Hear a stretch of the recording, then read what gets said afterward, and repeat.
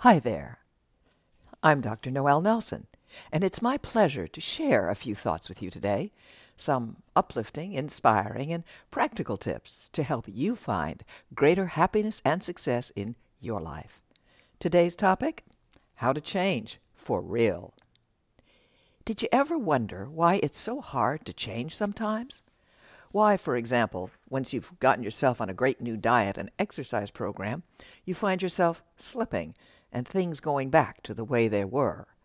Why, when you've managed to keep your office or home functioning smoothly for, a whole month, that things start unraveling and you find yourself back in a constant state of emergency and damage control?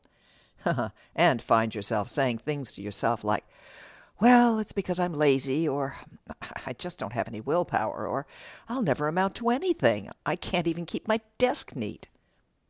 Unfortunately, blaming and putting yourself down isn't very helpful. All it does is hurt you, and you're still left with your original problem. After all, you really do want to be healthier, more fit, or keep your home or office running smoothly. So consider this. Maybe what's going on isn't about what a terrible bad person you are, but about the terrible bad image you have of yourself. Image precedes reality. In other words, you can't have that fit body, organized desk, or home, etc., unless you can first imagine it. Oh, you might be able to have it for a while, but you won't be able to sustain it, to have it for keeps. Before you try to create the change you want in your life, create the image. And that starts with acknowledging your current image of whatever it is that you wish to change. You can't create a new image if you don't know what the existing image is. For example, I see myself as a flabby and out-of-shape person, or I see myself as this perpetual whirlwind, always in motion, papers flying, too much to do, no time to clean things up or make things neat. Okay, that's your current image. Maybe not pretty, but it is the perfect place to start. Next, acknowledge your idea of change. You see, this is very important. If your idea of change is something nigh unto impossible, taking incredible willpower, always involving struggle and hardship, why in the world would you want to do it? Ask yourself, do you welcome change? Do you see yourself as someone who drops outdated habits and creates new ones easily? Or do you see yourself as someone for whom change is difficult, painful, and largely unsuccessful?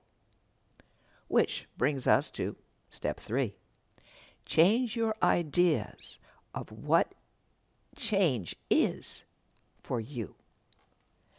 You may wish to start slow with this. For example, say to yourself, I am willing to be good at changing things, before you move on to, I find change easy and comfortable, to the even more challenging, I enjoy change.